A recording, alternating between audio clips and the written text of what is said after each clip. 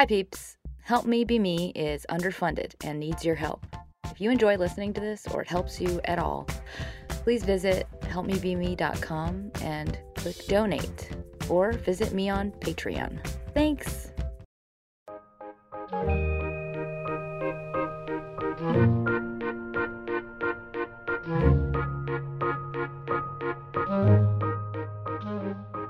Hi friends, it's Sarah May, and this is an audience Q&A episode for 3 people.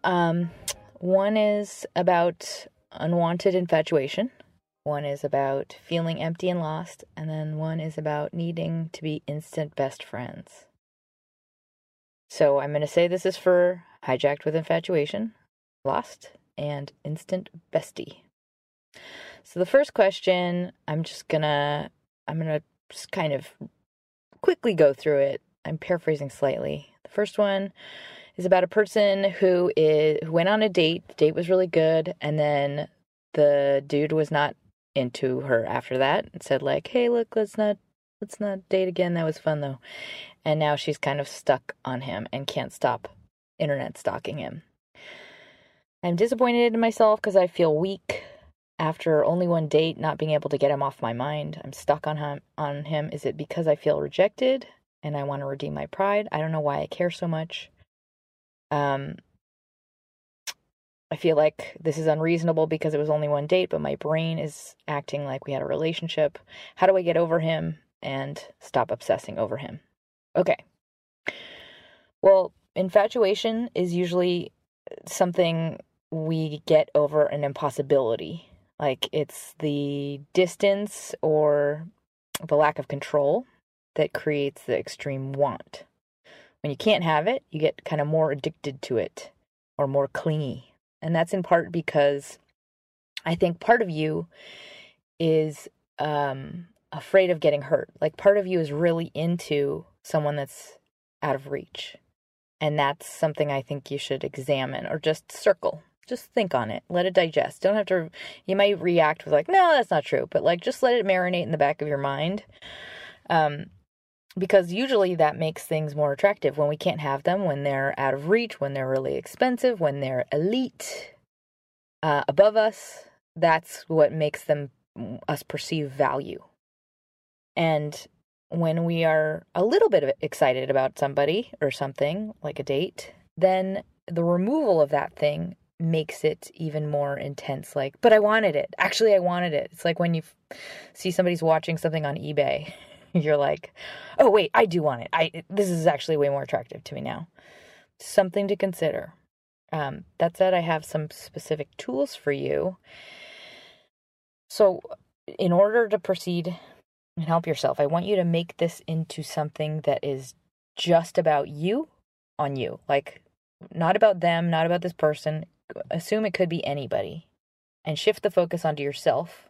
Every time you start to reach outward and kind of want to examine this person and what they're thinking and what they feel and why do I like them, it's just turn it back into yourself and look at you. Look at what am I trying to avoid by focusing outwards? What am I feeling inside that's making me cling so desperately? What is making me feel like I need this person that actually I know rationally is not who I want because they don't covet me? Also to ask yourself, how am I creating somebody who does not exist? And why am I unable to confront that reality? Like, you really don't know the person, and part of the person is not good because obviously they're like, see ya. So part of your brain is completing a personality for them that's idealized, that's not true. So I want you to think about that part. Like, what values and what traits am I creating for this person? Why am I creating such an ideal personality for them? Is it because I really like the idea of being with somebody like this? Because I feel like that complements my personality? Because like whatever archetype you've manifested in this person is in you. It's inside of you. It's not, you can't know somebody that well that quickly. So everyone does that. Everyone creates kind of like, I call it the idealization bubble. We create the shape of somebody, filling in the blanks with whatever we want them to be.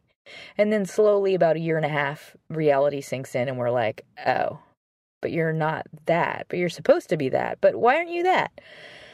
So something in you has created a very unrealistic ideal. So that's a couple questions to ask yourself. Next, I have a tool I'm going to call reality checks. So this is an exercise for you to look at what you want to see versus what is. So for example, he's not trying to be with you, and therefore this would not be a fantastic relationship. And that is a reality versus something in your mind that is not matched up with that. So I want you to make a list of the things you love about him, and then check to see how any of those things is in part created in your mind and not in fact part of objective reality. So let's say you make a list of like, he is so, I don't know, attentive and invested or something like that. Then you'd say like, that's my brain perceiving that because he's not. Like him liking your posts on social media is, I would say, kind of like a little bit of a mixed message. I feel like that's a little bit fucked up to do, actually. If you guys went on one date, that's like leading you on. So that would be something that maybe your brain is telling you, like, see, he likes me and he's attentive, but the message is saying the opposite of what his words said. So the actions themselves objectively are not attentive and invested. They're confusing. That's kind of like a not cool move to make. So think on that for a bit. Next tool, I'm going to call Crush Meter. So I would say look at past crushes and see if you had similar intense feelings for somebody that you've discovered later was pretty lame, or you kind of got over it like a cold. So I want you to just look at the beginning and how you remember how you felt at the beginning, and then now look at how you feel now, and just examine the contrast from start to finish. Because when you really love somebody, it's not going to be like that. It's when you get an intense crush, it's usually with the idea of somebody, and most of it's chemical. It's not actually knowing their personality and really appreciating that personality. So I'd say, like, remember that this has happened to you before. I'm assuming it's happened to you before. And if it hasn't, this tool's useless for you. Okay, next tool is a journal exercise. And this is kind of to do a little bit of reflection on yourself. I'm going to call it look for the patterns. So this might be not true, but I just wanted to throw it out there. I want you to journal about, have you had this longing in yourself before for like a perfect X, a perfect Y, a perfect blank? Like, do you have experiences early on in your life that maybe made you feel like things had to be perfect, or things that made you only want to see the good in somebody else? For example, maybe you had inconsistent caregivers, or maybe you had the near loss of a loved one, or the loss of a loved one, or something made it feel like you had a tenuous relationship with something consistent in your life. Maybe you had to move really young. Maybe you changed schools. Maybe you had an emotionally distant parent. I would say in this case, look for something that has to do with a father figure. There's something that could be something in your past that made you not focus on yourself and made you instead focus on how somebody else felt, and kind of distance your focus away from how you were feeling inside and somebody doing things for you, and instead made you focus on how somebody else thought and made you really, really invested in making them love you.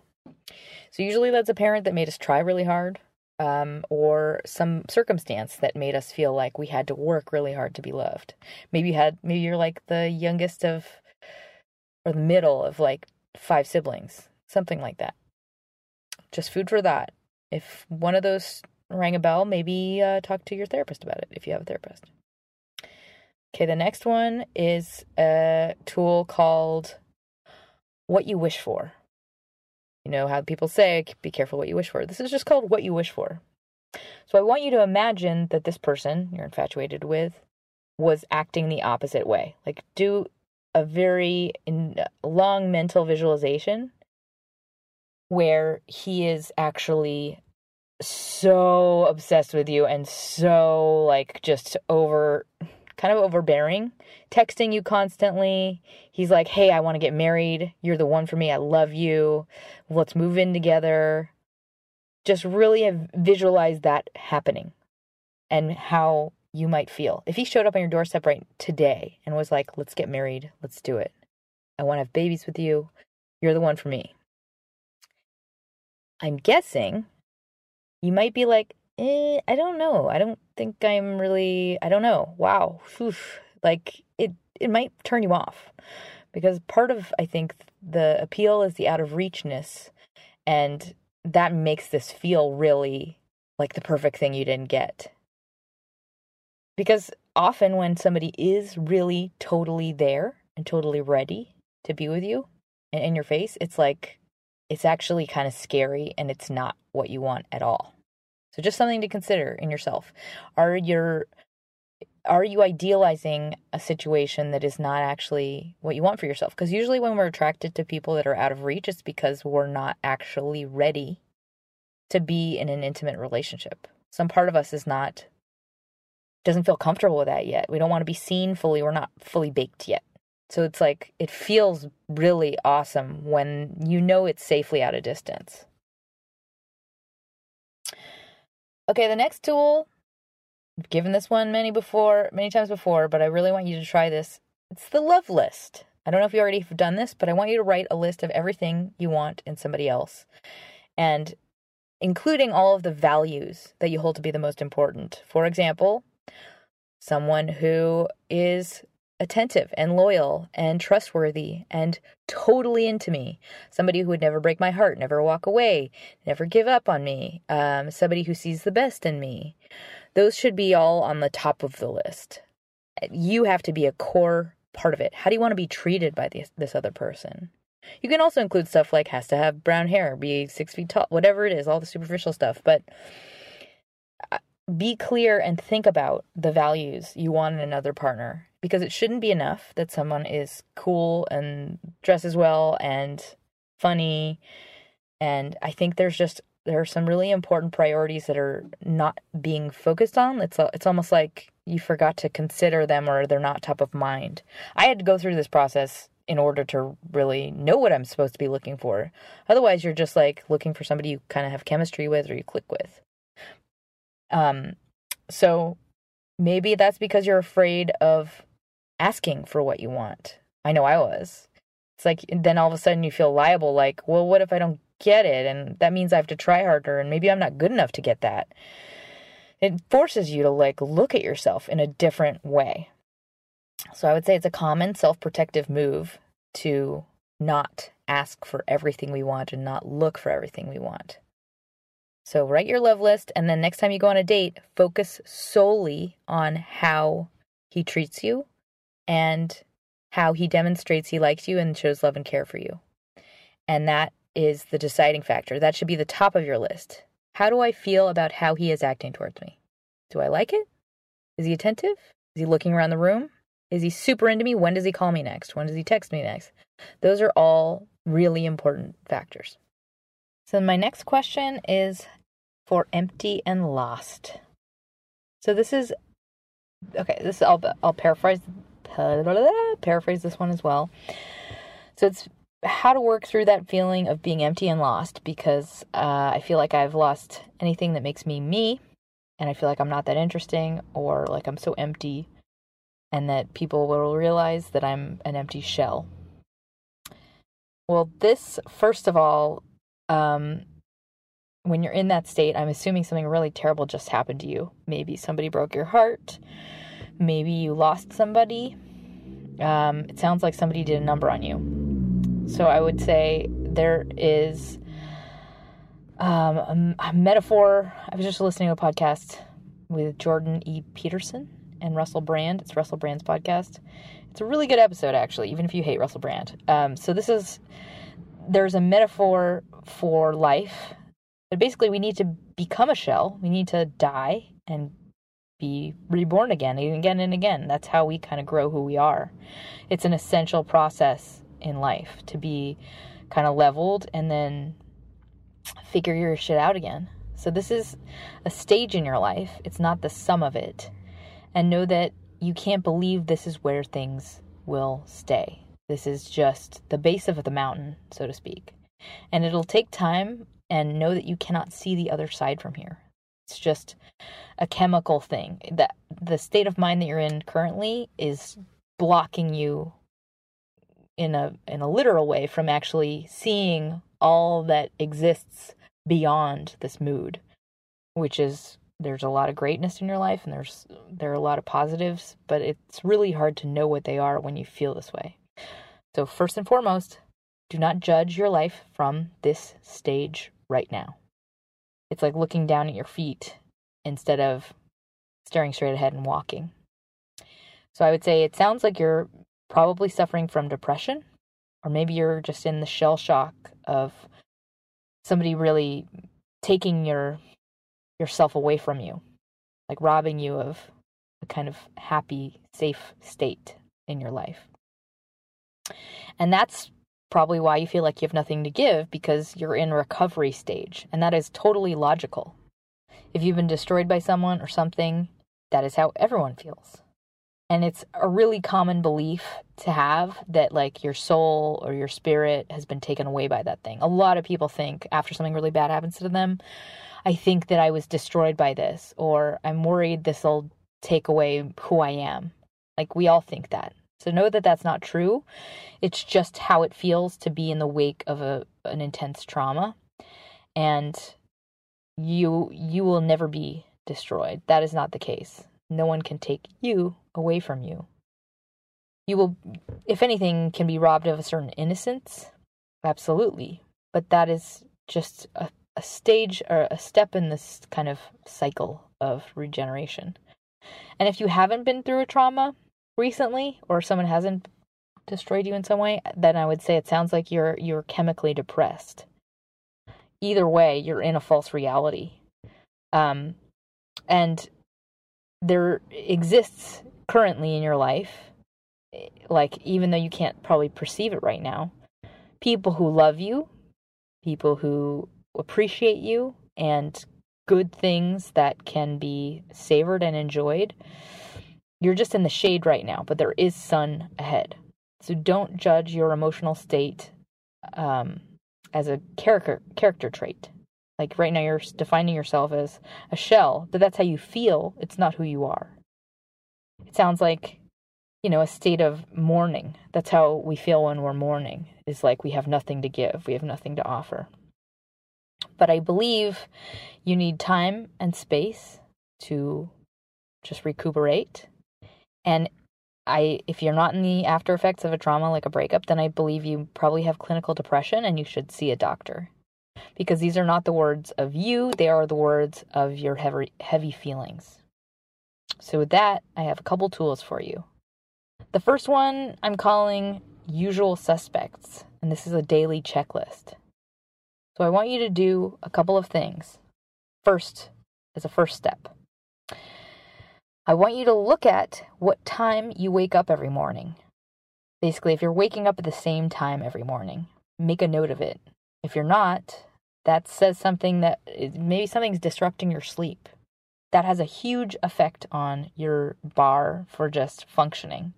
If you're getting enough sleep and if your circadian rhythms are even. So check that out. Are you waking up at the same time every day? If not, that is your first step. Fix your sleep. Whatever it is. If you've got to start some meds or if you've got to go to bed earlier, whatever it is. Second, I want you to look at the book, The Depression Cure. I'll put a link in the show notes. Start taking fish oils. So this is a really helpful just first step before taking meds. This is a great first step for alleviating depression. I take the brand Nordic Naturals. I think that's what it's called. I'll also put a link to that in the show notes. Next, I want you to examine your posture right in this very moment. Just reposition your body. Are your shoulders concave? Is your back straight up and down? I want you to just continuously check on this and straighten your back and actually push your chest out. Arch your back. Because when you are hunched and when you're kind of, in a self-protective position physically, it sends messages to your nervous system to release different chemicals. So when you have your back straight and your head level, it actually helps improve your mood and also your sense of confidence. So alter your physical body right now if it is hunched over. Last, I want you to examine your breakfast. What are you eating for breakfast each day, and how long after you wake up do you wait to eat breakfast? Whatever you do, I want you to eat much sooner after you wake up, and I want you to eat something with higher fat and no sugar. So maybe it's full-fat cottage cheese, and maybe you're not having caffeine, and maybe you're cutting out any sweets you have in the morning. So those are the first steps I want you to take. That's just the first place I would look based on what your mood sounds like. Second tool I have is a mantra. I've given this one before because it's very important. Happy equals rational. Whenever you get into a state of feeling like, oh, I have nothing to offer, my life is terrible, this is the reality, I want you to remind yourself, when you are happy, that is when you are actually the most rational and the most capable of seeing life for what it really is. So when you are not happy, which it sounds like you're not, that's when you'll only see everything colored with gray. Like, this is hopeless, my future's hopeless. You're limited by that mood. So don't judge things like people's opinions of you or what you have to offer when you're not in a level chemical state. First things first, you've got to address the chemical imbalance. Happy equals rational. Next tool for you, the lily pad exercise. I've given this a couple of times. There's a podcast that is all about this. But quite simply, I want you to look at what you have currently in your life that makes up who you are. Think about it like a little pond, and there are lily pads that have to fill up the surface of that pond. You have to have enough of them. There can't be like two big ones. There can't be like my partner and my job, because if one of those goes away, you go away with it. You need to have at least, I would say, at very minimum 4, preferably 5, preferably more than that. But if you don't have that currently, if you don't have things that like define who you are, you need to start to grow them. So start by just dedicating more energy and focus to things to split up some of what you identify as you, so that there's more to keep you afloat. Because if you invest too heavily in, let's say, my appearance, then if the scale number goes up, then you're like, I'm nothing. I'm devastated. Like, it takes you down with it. So you can't be all defined by your relationship. You can't be all defined by your body. You can't be all defined by your career. You have to keep a balance and maintain it. So make a list of things that you can add to your pond, little lily pads. Maybe one is, I'm going to get a pet. I'm going to be a pet owner. Maybe one of them is, I'm going to volunteer. I'm going to be, a benevolent horse caregiver, whatever you want to do for volunteer work. Maybe you're going to get into yoga. You have to actually deliberately create them, and then you have to put energy into them, and eventually they will become true for you, and you'll feel like they're actual authentic parts of you. At the beginning they won't, and it'll feel like you're forcing it. That's just part of how this works. And I know it's harder, even more so when you're depressed, but I want you to go through this exercise and actually deliberately push yourself to spend time and energy in new areas of your life. Even if one of them is like, I'm a daughter, you're going to spend time with your parent or whatever. think in as many different facets as you can for this list. Also listen to the lily pad episode, the podcast episode. I'll try and put a link to that as well. The next tool I have is called role models. So this is a great one when you are in a very fragile state and you feel like you don't know who you are at the moment. I've done this myself at a very fragile state when I was like, post devastation, I don't know who I am and I don't know what makes up my life. It's like when everything's taken away from you, what do? You have to start rebuilding by acting as if. And a great way to do that is to mirror somebody else who you know, who's bubbly and gregarious and confident, any positive things that you want in your life. Even if it's a person you don't know that well, I want you to act like them. Pick a role model and literally pretend you are them, but it's you, but you have the same name. So take notes about what they do, dress like them, embody their energy as much as possible, do activities as though you are them. And this is like just a cheat for while you are in an incubation stage. And it just helps you go through the motions of a happy, healthy, emotionally regulated person, even when you don't feel that way inside. Eventually it becomes true for you. It just helps you heal a whole lot faster. The next tool I have is a best self-reflection. So this is something you do in your journal. And this is meant to be fun. It might be tough when you're in like a depressed state, but I want you to do it anyway and treat it like a creative writing exercise. And make it accurate to who you are as a person, not like it's totally, completely fantastical or totally disconnected from who you are. It's about forcing yourself to kind of visualize a future, even if you're guessing. So don't put too much pressure on yourself. I just want you to write in your journal a version of your life story in the future that is a positive one. What does the future look like with you taking care of yourself? With you doing all you need to do to make sure you are cared for, that you are successful, that you are happy, that you are balanced? What are all the steps that you need to take? And what does that future look like? And I want you to see yourself succeeding. So this has to be a positive story. And I want you to include all the things that you want for yourself. And I want you to also write it in present tense. So, for example, I'm married, I have 2 kids, my husband is very trustworthy, I work at X job, making X amount of money at X title, I do yoga 5 times a week, I have a therapist I love who has helped me grow much of myself, I see her twice a month just to check in, I have a thriving online jewelry business, I have drinks with my friends every Friday night, I am confident, I'm happy, I'm well dressed, I vacation in Sonoma with my husband and our best friends, etc.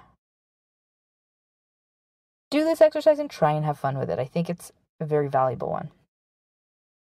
Okay, the next question. So moving on to the third question. This is for instant besties.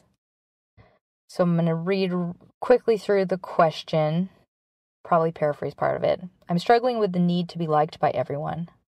I have a need for people to like me instantly. I want the friendship to get to a certain level quickly, and I keep running into the same situation where I obsess about becoming someone's best friend and I overdo it. I ask them to hang out, I text them too much, and then inevitably they reject me. I also overshare, and I think that has something to do with my lack of boundaries. Maybe that's because I get confused and I use vulnerability as a way to force closeness. I want tools on how to think before I speak and how to not get so upset when I can't force someone to like me as much as I like them. Okay, well, it sounds to me like you are very self-aware and you totally get what is happening to you, which tells me that it's a lack of control in the moment to align with what you know are your highest instincts. So something else is driving you, which tells me it's likely fear and anxiety, which tells me you're likely intensely vulnerable, and that stresses you out, and it makes it really hard for you to be present and just experience your relationships. When you said it's not being able to force someone to like you as much as you like them, that sounds like you're creating a lot of the scenario in your mind. Like you're not actually even getting to know the person. You're not allowing yourself the gift of seeing them as they are. You're actually inserting yourself in it and controlling the situation, and you're creating something higher than what they are, and you're creating an ideal. And that is a tendency of people who have black and white thinking, that putting someone higher than yourself and distancing somebody from yourself in that process is a very old habit. That's something that I think that probably comes from childhood. And that is because we tend to reset things in our life so that they match the role that we feel most comfortable and familiar with. That's where we know what's what. So to be confident, to be in their position, and to be the really, cool, heightened, untouchable one, that feels really scary if we are put in that role. So imagine if somebody put you in that role, where they would put you on a pedestal and treated you like you were so cool and they wanted to get you to know you so badly. That would probably make you feel really uncomfortable. That might make you feel like, I don't want this much attention. So usually what happens is we put people on a pedestal, and we like to be the one that's trying really hard, because that's when the focus is on them, not on us. And that's also when we feel the safest and the most in control. So when we're in that state of constantly trying too hard to control others or earn others, that's just because we have a very deep down unseen belief that we have to do that for people to like us. It's like it starts from supposition that we are not good enough and that we have to work hard for others to like us. And that is a false truth that's operating from deep within. It's kind of this intense insecurity, and it creates intense vulnerability in the face of strangers that we don't know and we really want them to like us. So it's not about, what I'm guessing is, it's not about needing this other person or these other people to like you instantly. It sounds like it's more about feeling really uncomfortable with a lack of control, and that you have severe anxiety that inhibits your ability to just meet others and get to know others. And when you are putting them on a pedestal, putting on like a shine on them that doesn't exist, that's when you separate from the other person. That's when it changes from reality into something that's happening in your mind. It's a method of self-protection, because you're putting them on, it creates like a hierarchy. You're putting them higher, and then you're putting yourself lower. So often people who do this, as I said, are black and white thinkers, and we think in terms of, I'm nothing, they're everything, or this is always going to happen, or I can never blank. So I want you to just first ask yourself if you have thoughts like that or narratives like that operate inside of you. Things are always going to be blank.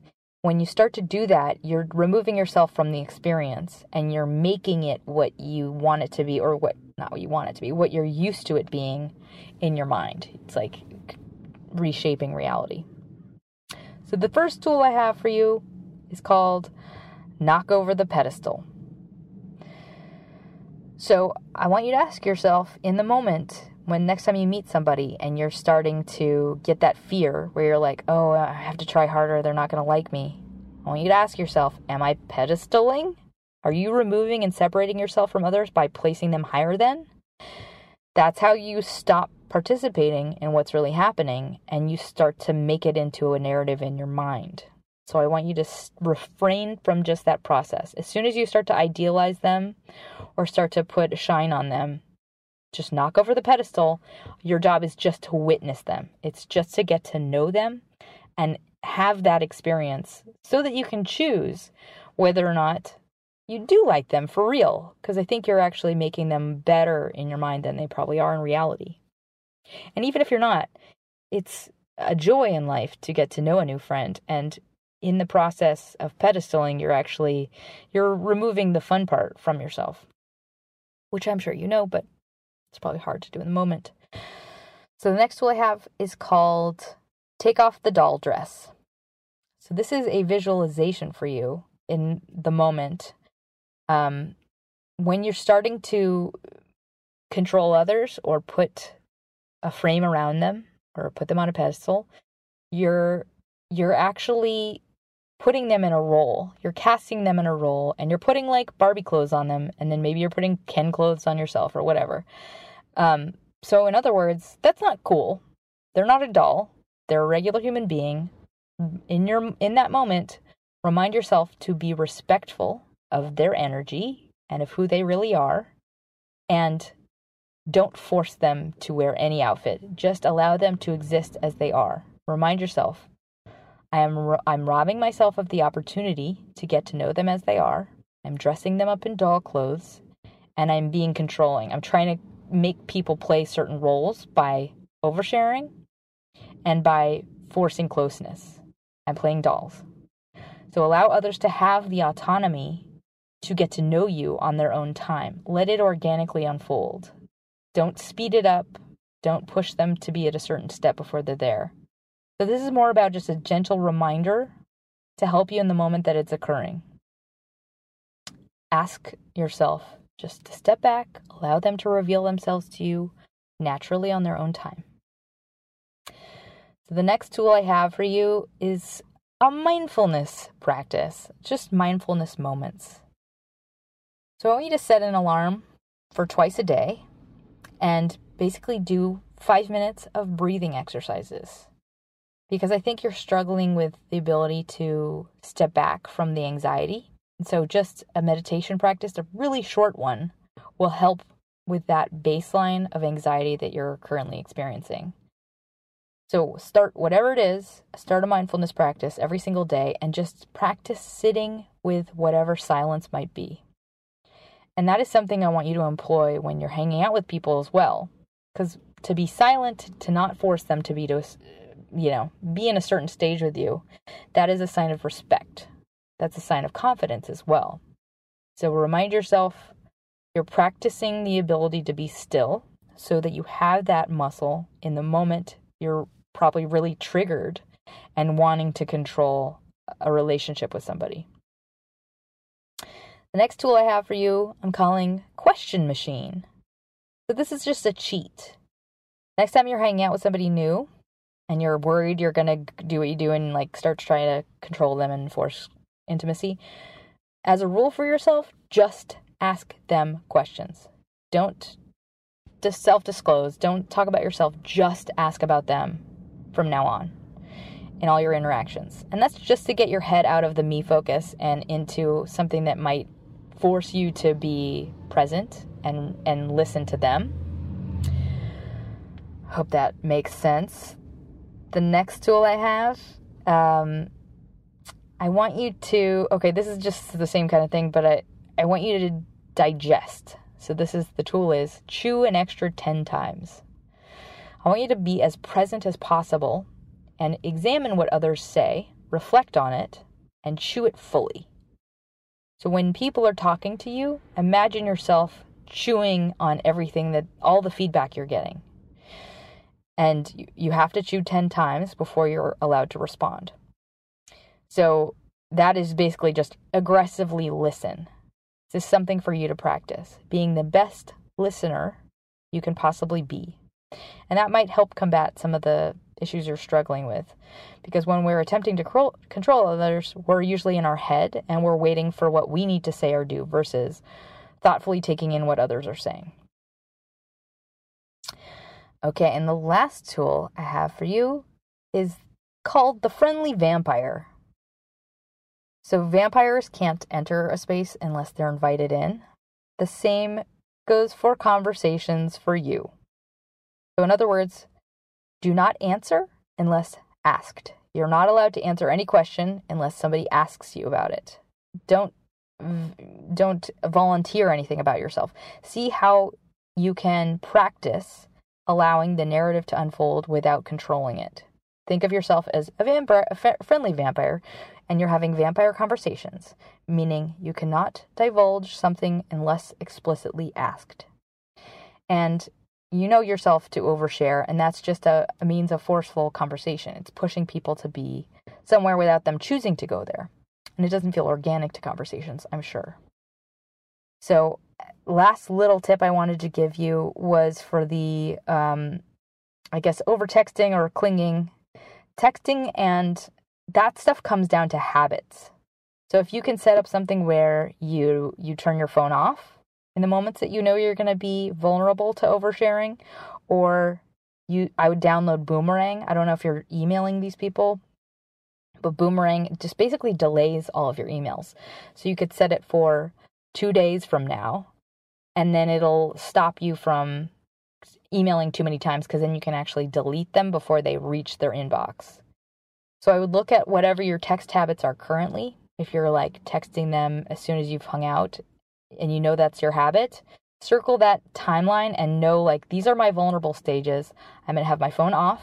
I'm going to have it locked in my house. I'm not going to have it with me. I do think those things they do come down to just habits. So I hope those help. And before I close, I just want to thank my latest sponsors, Margot and Stella. Thank you both so much. You have amazingly generous donations. I'm so, so grateful. And anyone out there, if you have the means, donations help this show happen. And I really appreciate all of you who donate monthly.